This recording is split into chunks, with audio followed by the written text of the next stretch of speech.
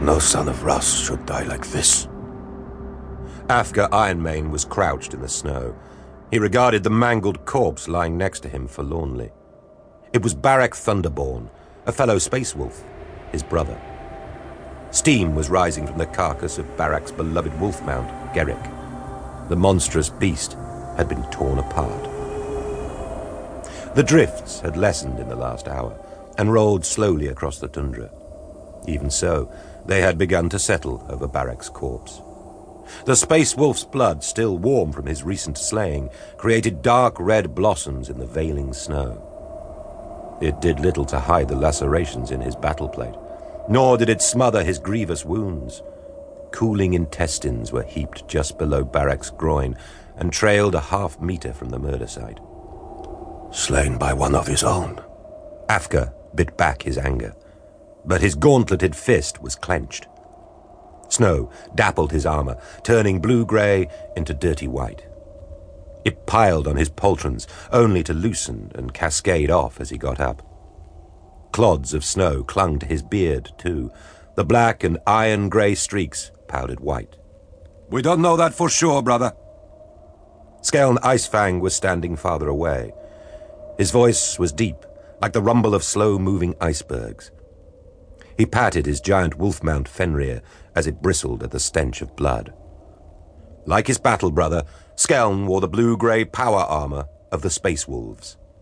And also like his brother, it was adorned with fetishes and totems honoring their liege lord, Leman Russ, and the fierce warrior pride of the Wolf Guard of Fenris.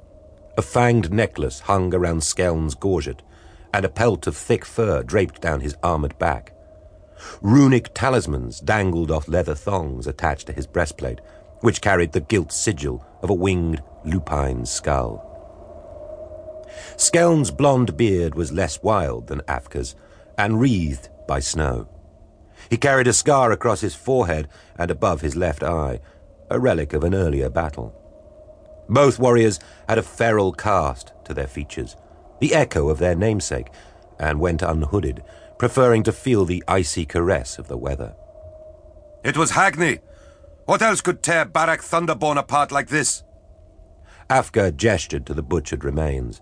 With Barak's power armor split like paper, his flesh torn and organs ripped from his body, Skeln found an argument difficult to come by. Instead, he snarled, showing long canines. His massive wolf mount bared its own fangs in empathy. Afka and Skeln hailed from a rarefied, some say mythical brotherhood within the Space Wolves. They rode thunder wolves, the greatest of all the Fenrisian wolves, as a man would ride a horse. Such creatures were massive, more monster than wolf, easily twice as large as a Terran bear, and many times more ferocious. Their thick fur was as strong as steel wire, and their long fangs were sharp and broad like swords. Thanks to the ministrations of the Space Wolves' iron priests, cybernetic enhancements augmented the beast's already formidable strength and combat abilities. Few could master such beasts as those that stalk the mountains of the Maelstrom, and even then, they were not wholly tamed. The Scions of Pestilence are dead. Our mission is ended. Hagni must be found and captured. He is Wolfen. He must be killed. No, Afka. The wolf priests will judge him. It is not for us to decide. Barak Thunderborn lies dead, and it is not for us to decide? Hagni is our brother no longer. He slew a Thunderwolf, Skeln. I won't condemn him, Afka. What if it was you we hunted? Afka thumped his breastplate. Nearby, his wolf mount, Skoll, growled and pawed the ground.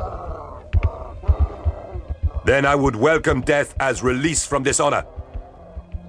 Fenrir snarled, hackles rising on its muscled neck. A sharp word from Skeln quelled his mount's ire to a low growl. Any retort would have to wait, as the sound of an approaching vehicle interrupted them.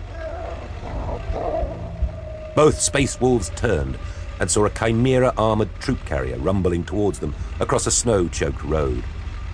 Several kilometers behind it, south of the Space Wolves' position, loomed a dark bastion. It was the Imperial command post of the Cadian 154th, the Fusiliers. and the slab-sided chimera tank that ground to a halt before the wolves belonged to the regiment's commanding officer, Colonel Vorin Eckhart.